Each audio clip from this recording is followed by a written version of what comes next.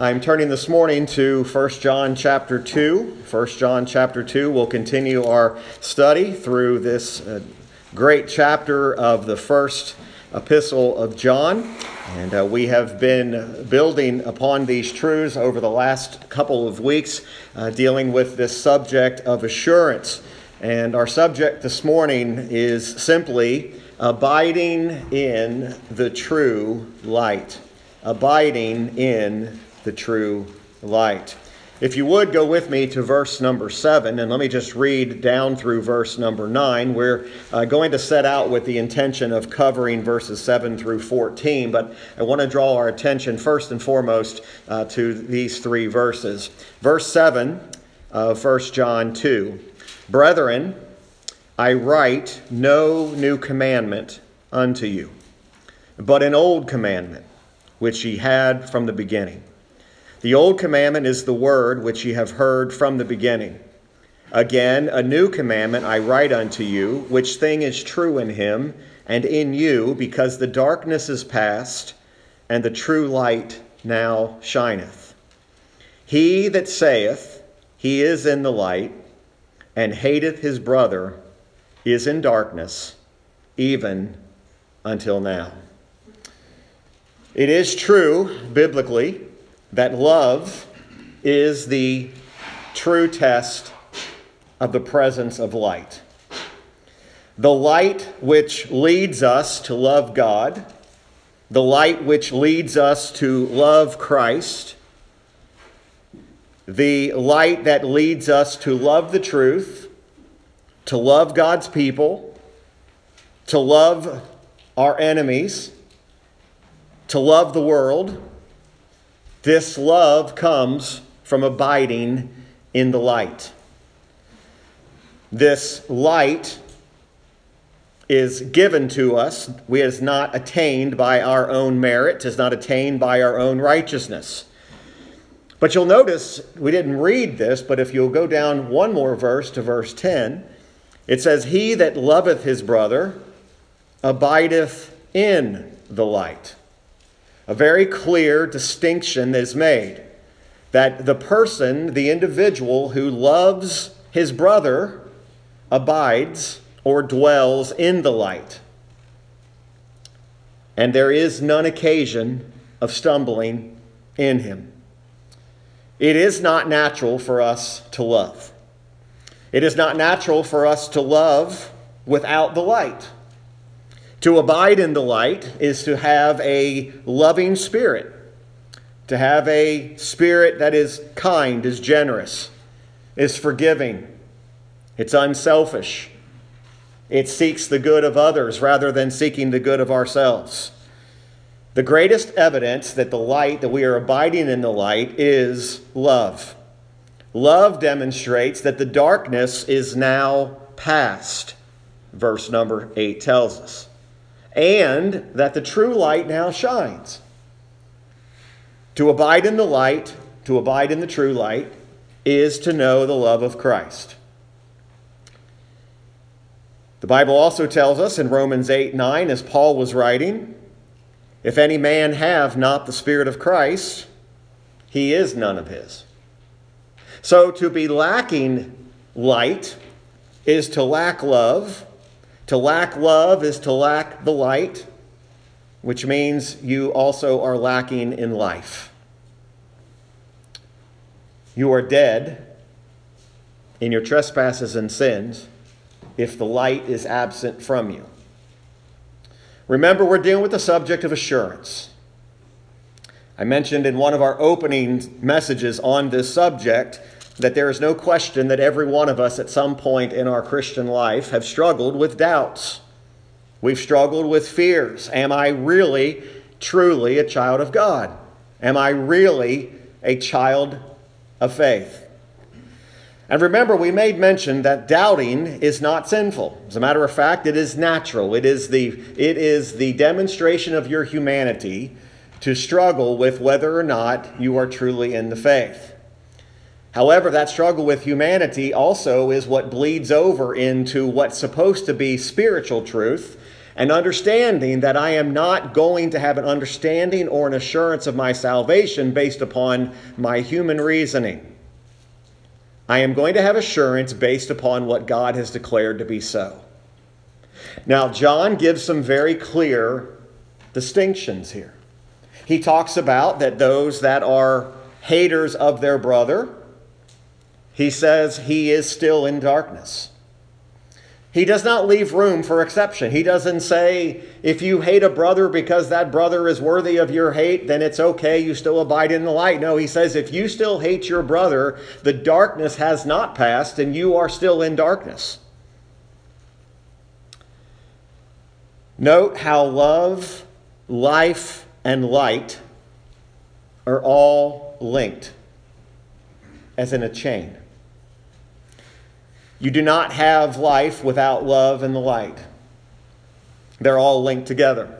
Well, who is this, or what is this true light?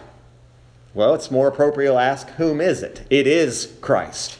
Christ is the true light. Just like it says God is love. It doesn't mean that he's a picture of love or a form of love. It actually, God is love. This isn't that Christ is sort of like a light or he illustrates light, but rather Christ is light. In other words, if you lack Christ, you lack light. If you lack Christ, you lack life. If you lack Christ, you lack love. All three of these are a chain that are linked together. This chain is what is our assurance is founded upon, not how we feel. The greatest deception of the believer and their lack of assurance is your feelings. Your feelings are not your assurance. We've talked about how even your works are not your assurance. Having works, which is evidence of saving faith in you, your assurance is not in the work. That just because you do work, that's where my assurance is. No, your assurance, the ground of your assurance is, as we've learned, is in Christ Jesus alone. It's not any reformation you take in your life. It's not, as we sang in that song, it's not reforming your dress. It's not reforming the things that you do. It's not reforming that saves you and gives you assurance. Now, there should be some reformation in your life once you know Christ. Make no mistake about it. You should not love the things that you used to love, and we're going to deal with that in depth next week when we talk about love not the world. There should be a change in what you love. There should be a change in what is now makes up your life. But again, John's purpose is to give comfort to the believer that you can know where you will not doubt again your salvation in Christ. My prayer for each one of you is that you come to a place, that God brings you to a place that you never, ever, ever say and wonder, am I truly the Lord's? It is the number one reason I counsel people. The number one reason. It's not marriage issues. It's not finances. It is, am I really saved? It is a real dilemma in the church. Now, I could share a lot more about this, and I won't take the time to do it this morning, but the dilemma is caused because at the same time we see the Word of God, man-centered theology has entered into at every level. Where suddenly now it becomes about what you have done or what you haven't done, or how much better you are than the person next to you. Yet scripturally, there is no evidence that that is where your salvation comes from. There are unbelieving people who are very charitable people. There are unbelieving people who outgive Christian people. They are more generous with their time. But that does not mean they are a child of God. Because if they do not have Christ, they lack life. John wants us to understand that there are these great truths in which we can rest upon. A common question that I often ask believers who are struggling with assurance is about, are they resting in Christ? It's difficult to rest in the day and age in which we're living, isn't it? You set out to try to rest. You set out to try to be calm. And the present evil world seems to be battering against you. It continues to disturb your rest. It disturbs the peace that you're looking for. Do you realize you can have rest even in the midst of the most perilous times if you're resting in Christ? Your circumstances don't have to change to give you rest. Our rest is found in Christ alone. Now, you'll notice in verses 7 and 8, John appears to give what comes across as something new, but he tells them that what I'm saying to you, brethren, is not a new commandment, but an old one. And he says, you've had this commandment from the beginning. In other words, what's not happening here is John is not introducing this concept or this principle of love for the first time. In other words, he's not saying it used to be something else, but now I'm commanding you to love. Remember what we talked about last week. Verses 7 and 8 are primarily dealing with the realities of what John wrote, that we have an advocate in Jesus Christ with the Father. We have Christ is our atonement. He is the mercy seat. And Christ is our assurance. We looked last week how that those who know God love God. They want to keep His word. They want to keep His commandments. And those who are abiding in Christ, they are seeking to walk in the way they should go. This is not new. This is not a new teaching. It's not a new commandment. It dates back from the very beginning of time, John is saying here. We don't even have a new gospel today. The gospel has been the gospel since the beginning of time. There has always been a need for a perfect, blameless Savior. It's an ancient gospel, the gospel of God's grace.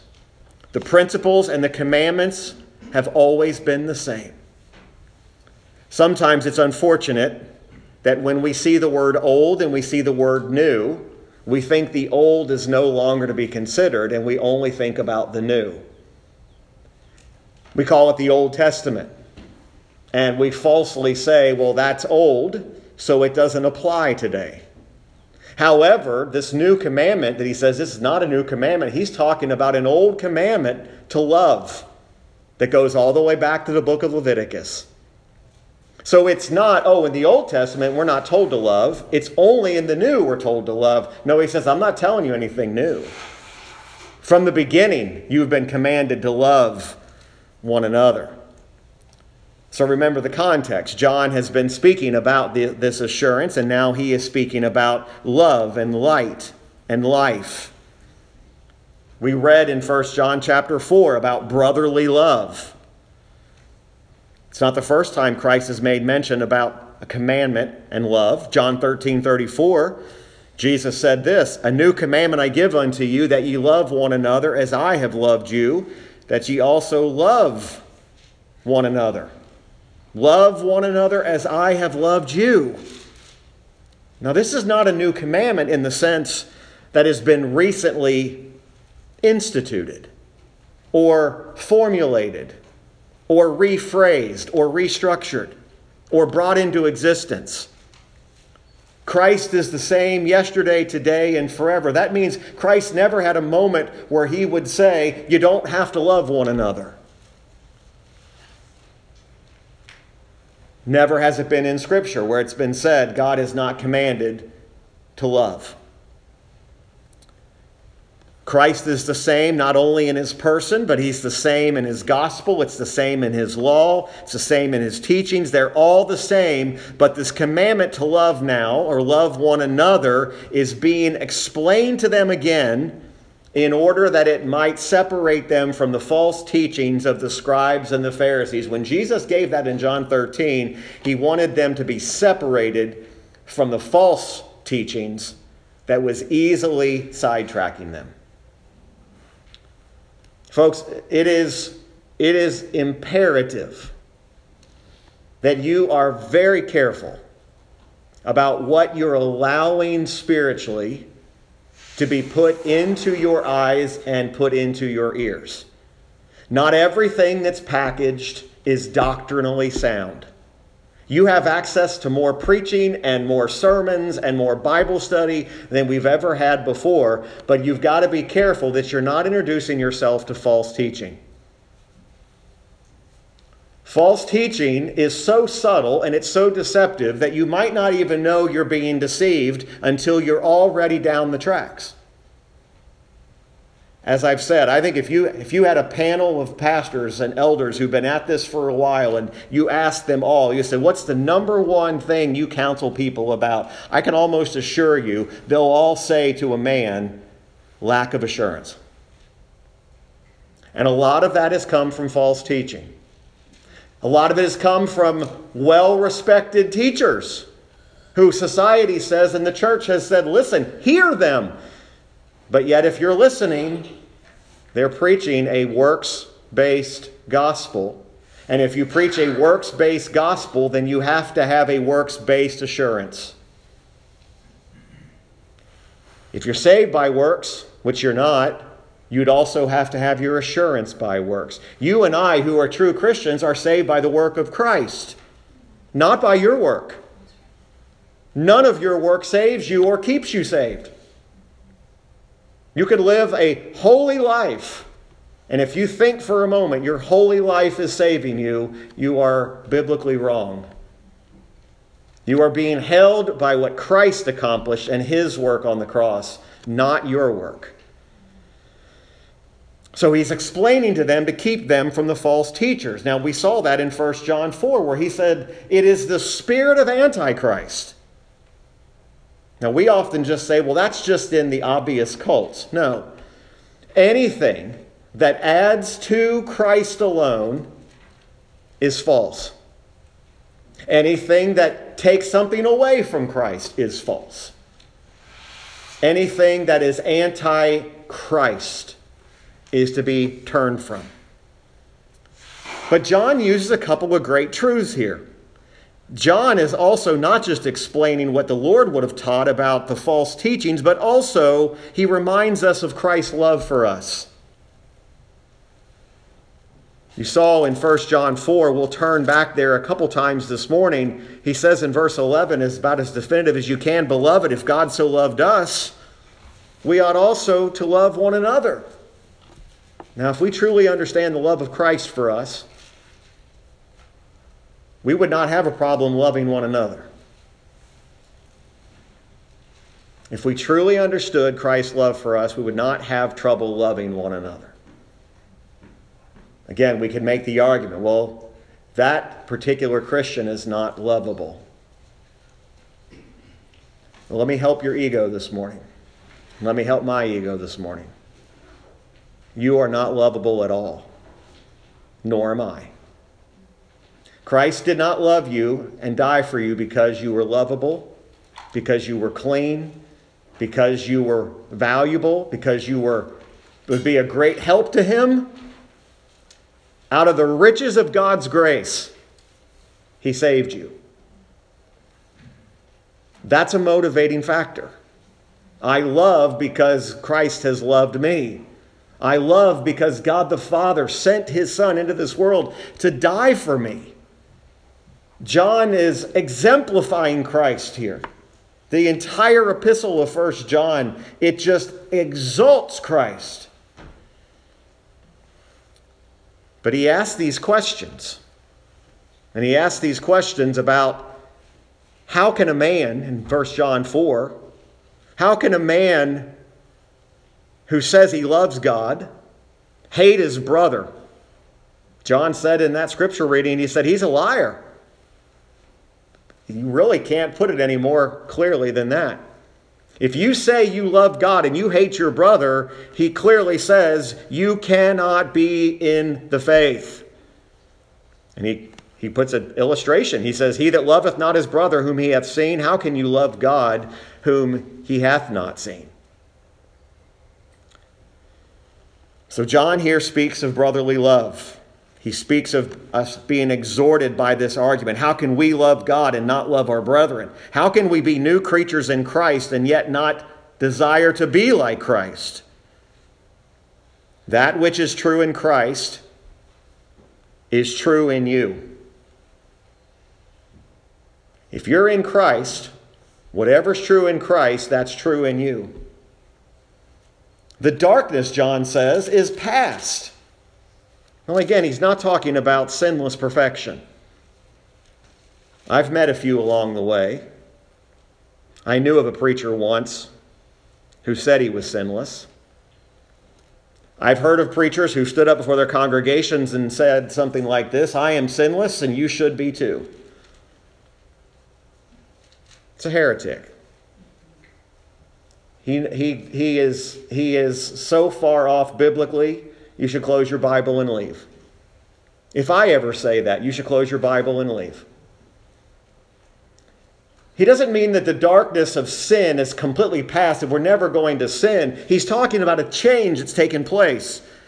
The darkness is not just a reference to, of course, our life of sin, but he's also talking about the reality of what the old commandment, what the old law was. Although the commandment there to love was there, it was veiled a bit.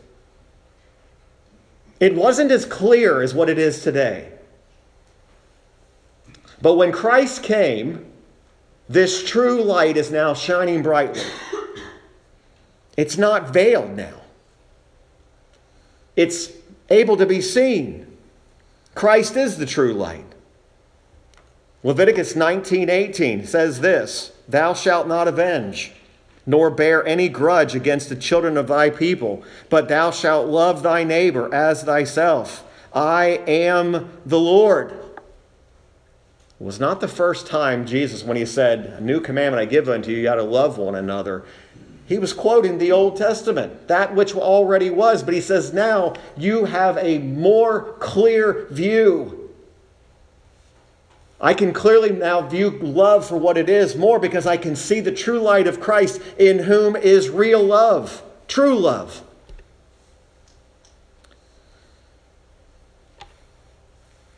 The love that John's talking about here only became new in the sense that when Christ came and displayed his love for us in his death, now we can no longer say we're in darkness and in ignorance of sin. Because if you're in Christ, you've been enlightened by the Spirit. You have been quickened by the Spirit. You know these truths. You see them, and you know them with 100% certainty to be sure.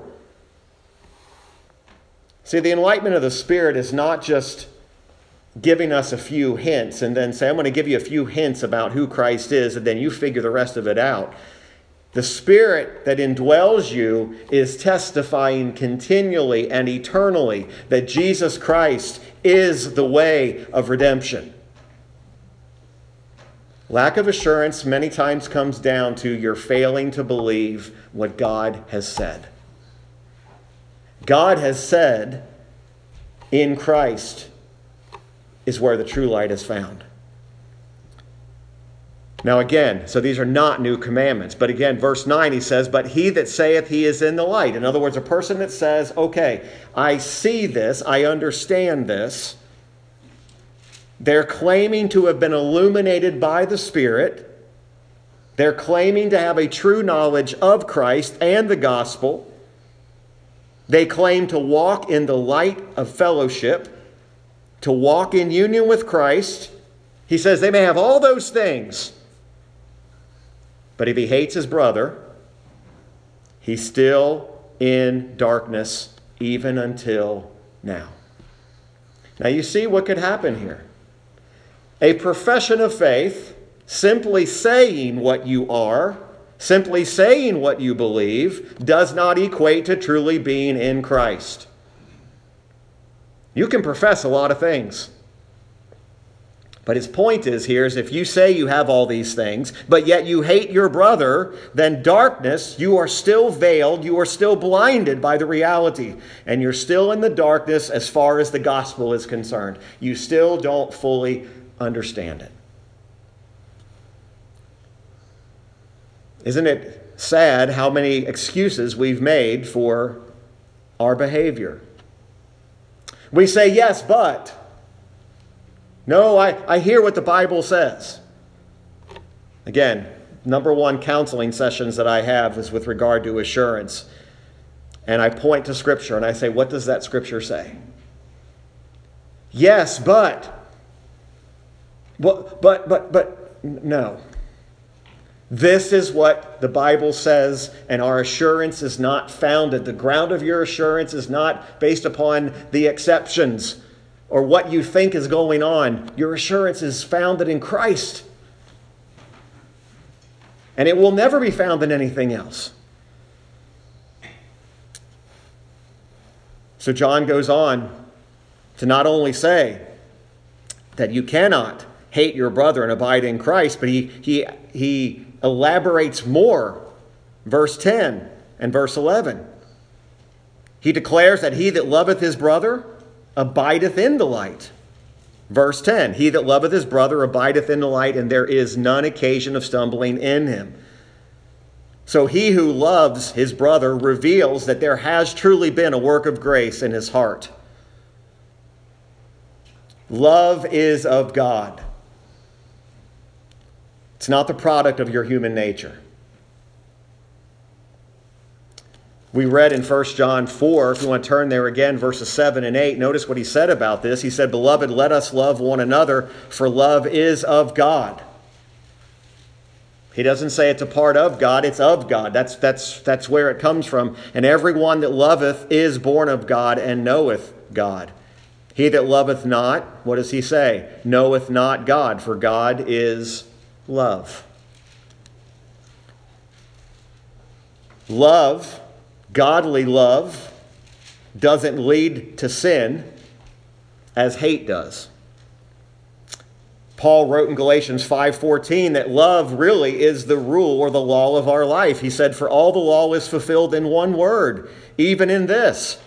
Listen what Paul quoted. He quoted Leviticus 19, "Thou shalt love thy neighbor as thyself." Paul quoted the Old Testament, proving that this is not a new commandment, that to love is to be in Christ. Verse 11 of 1 John 2. "But he that hateth his brother is in darkness and walketh in darkness, and knoweth not whither he goeth, because that darkness hath blinded his eyes." He reminds us that no matter what appearance we may have, what merit we might show, if love is absent, then we are still in the darkness of sin.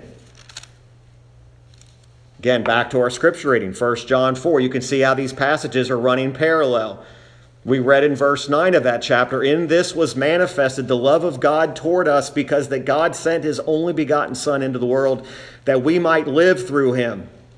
Herein is love, not that we loved God." Friends, you, apart from the drawing of God himself, will never love God. Man left to himself, apart from the drawing of the Spirit, will never wake up one day and say, "I love God and I want to seek him." It is not that you loved him. It is rather, but that he loved us and sent his Son to be the propitiation. We saw that in the very first week we studied this, the substitute for our sins. "And beloved, if God so loved us, we ought also to love one another. No man hath seen God at any time. If we love one another, God dwelleth in us, and his love is perfected in us. Hereby know," look at this, you can know. "Hereby know we that we dwell in him, and he in us, because he hath given us of His Spirit. It has never been, and I'm going to use this again, speaking in our humanity so we can understand this. It's never been in the mind of God for you to question your assurance. It is not God sending to you, I'm going to send them some doubts. I'm going to send them some questions about their assurance. I'm going to make them wonder if Christ is really sufficient. Those thoughts do not come from God. Those are the human thoughts. Those are the philosophies of man. To make you question, am I really? Which also leads to the second part. Did I do? Am I really? Did I do? Did I do enough? Am I doing enough? Did I pray right? Did I come to the altar on the right verse of just as I am? Was I coming with pure intentions? Was I coming with real motives? Was my heart really in the right place? Was I really sincere? And none of that is what this is about. I can't tell you how many people have sat across from me and said that very thing. I just don't know if I was sincere when I went forward. I've been thinking about that day when I walked the aisle and I don't think my heart was right. Listen, we all know that our heart can deceive us, right? We all know that we can't trust that. I've talked to people who've told me, and they've said, this is the terminology they use. They said, I've been saved 6 times. And I have to look at them and I say, you've not been saved 6 times. You have been saved once, or you've not been saved at all. But you've not been saved 6 times. I've talked to people who've been saved 3 times and baptized by immersion 3 times. And they still wonder, am I the Lord's?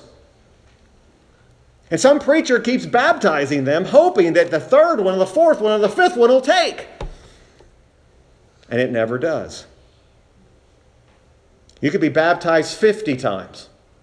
You could say the sinner's prayer 50 times, but if you are not resting in Christ's accomplished and finished work, you are going to struggle your entire earthly life with this. See, we always want to do. We have a hard time thinking, God surely needs something from me. No, He doesn't need anything. But then notice, again, as we continue in verse 13, or verse 12 rather, he says, I write unto you, little children, because your sins are forgiven you for His name's sake. To have your sins forgiven is the very essence of the gospel. Without the remission of sins, without the shedding of blood, there is no remission of sins. And if there is no remission of sins, then you are dead in your trespasses and sins. And the only eternal destination for you, if you are not forgiven, is in hell. If you have not had your sins forgiven, but if your sins have been cleansed by the precious blood of Christ, then you are no longer, Romans 8:1, under condemnation.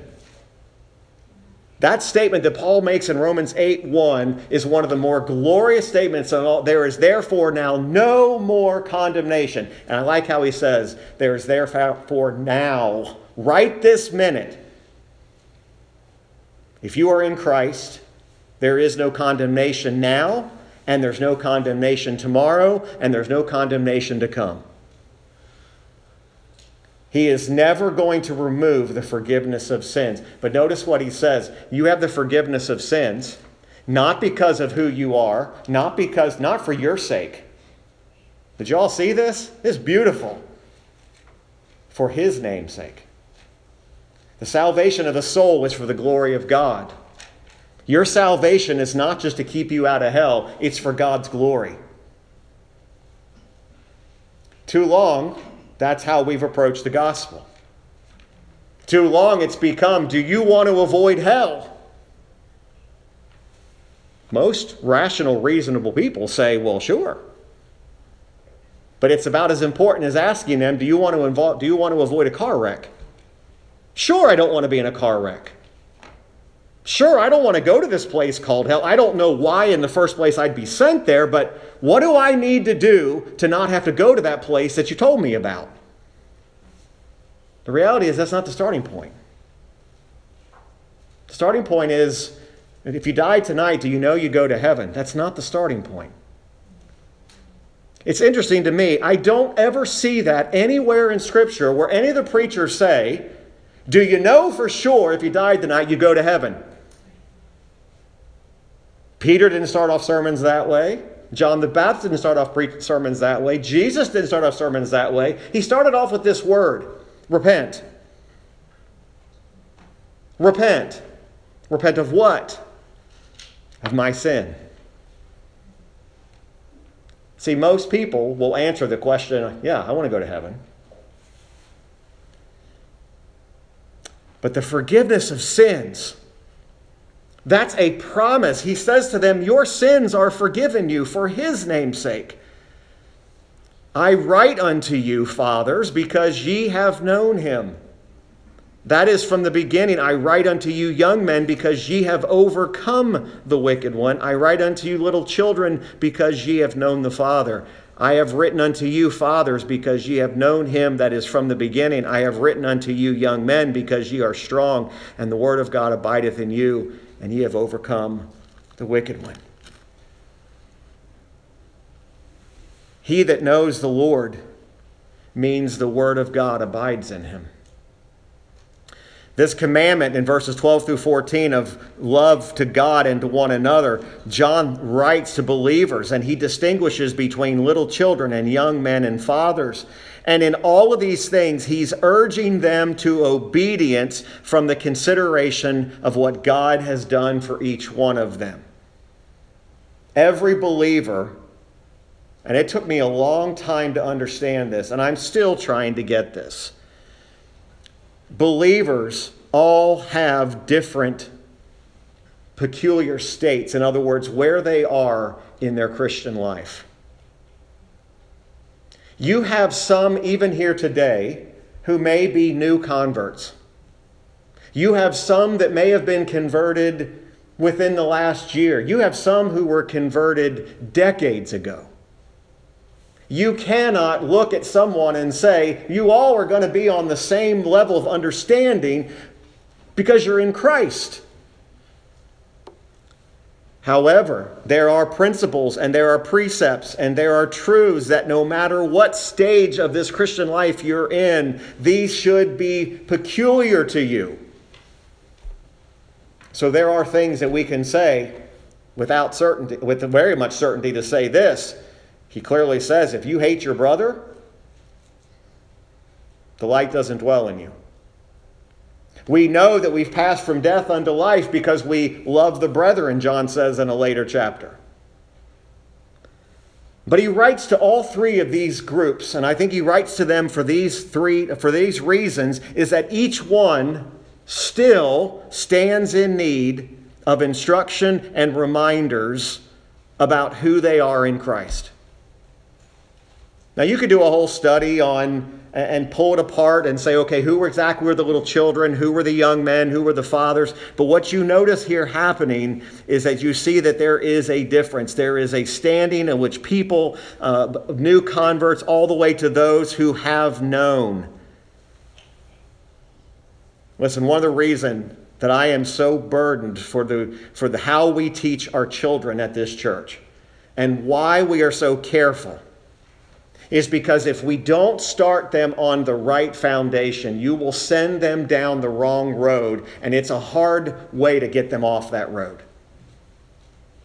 You have to even start at the very foundation about teaching them about who God is. We're not doing these little simple catechism teaching just because it's cute and it adds something to the service. There's an intention here to try to teach them who is God. And founding them on the right foundation. Teach your children to know God is the Father. Yes, teach your young children about the Trinity. If one thing we've seen in this church that has been so amazing to me is the level of God that God gives understanding to these kids who we just think all they need to do is just some paper and some crayons. We're doing a great disservice to these kids. They hear and they are grabbing on to the truths that they're able to get. No, they're not going to get some of the truths that we're getting. But you understand, the foundation's being built. Teach them, as Psalm 78, teach your kids to set their hope in God. Now, those advanced believers, those who are, maybe they are spiritually stronger, who know God, we ought to be able to teach. We ought to be able to stand more sure in our standing in Christ. Folks, there comes a point in time, and I'm going to say this as lovingly as I can, but there comes a point in time when you have got to believe the Word of God and stop lacking in assurance. You can't just stay there. Because it is to deny the promises of God. God's Word tells us how we can know. Not to continue just to question. It will paralyze you in your walk with God if you're always asking yourself, am I really a child of God? And again, don't buy the lie that says, well, every time I sin, I must not really be a child of God. I already know you're going to sin. You already know you're going to sin. That doesn't mean you should want to, and it shouldn't mean you should try to figure out how to. You should desire to walk worthy of the calling in which God has placed you. But yet there is no understanding of our assurance if we try to have our assurance based in something or someone other than Christ. It's been said, again, speaking in a manner of a man, that Christ grows sweeter every day. We hear people talk about that. We hear people sing some of the older hymns about that. We hear them talk about that Christ is becoming more. I have better fellowship with him. Listen, the one evidence that we know that we are certainly in Christ and growing with Christ is our love for one another. And as we'll see next week, not only should our love towards one another be increasing, but we should stop loving some other things, like this world that we're so in love with. This love of the ideas and the concepts of the world and the attractions and the glitter and all that comes with it, and say, listen, he says, love not the world. Okay, he doesn't mean you walk around despising God's creation, but he said this is not what you're here for. The more you walk with Christ, the more you're assured in Christ, the less interested you are in the things of this world. Our assurance comes from what God has declared. We can know that we're in Christ. Christ is the true light.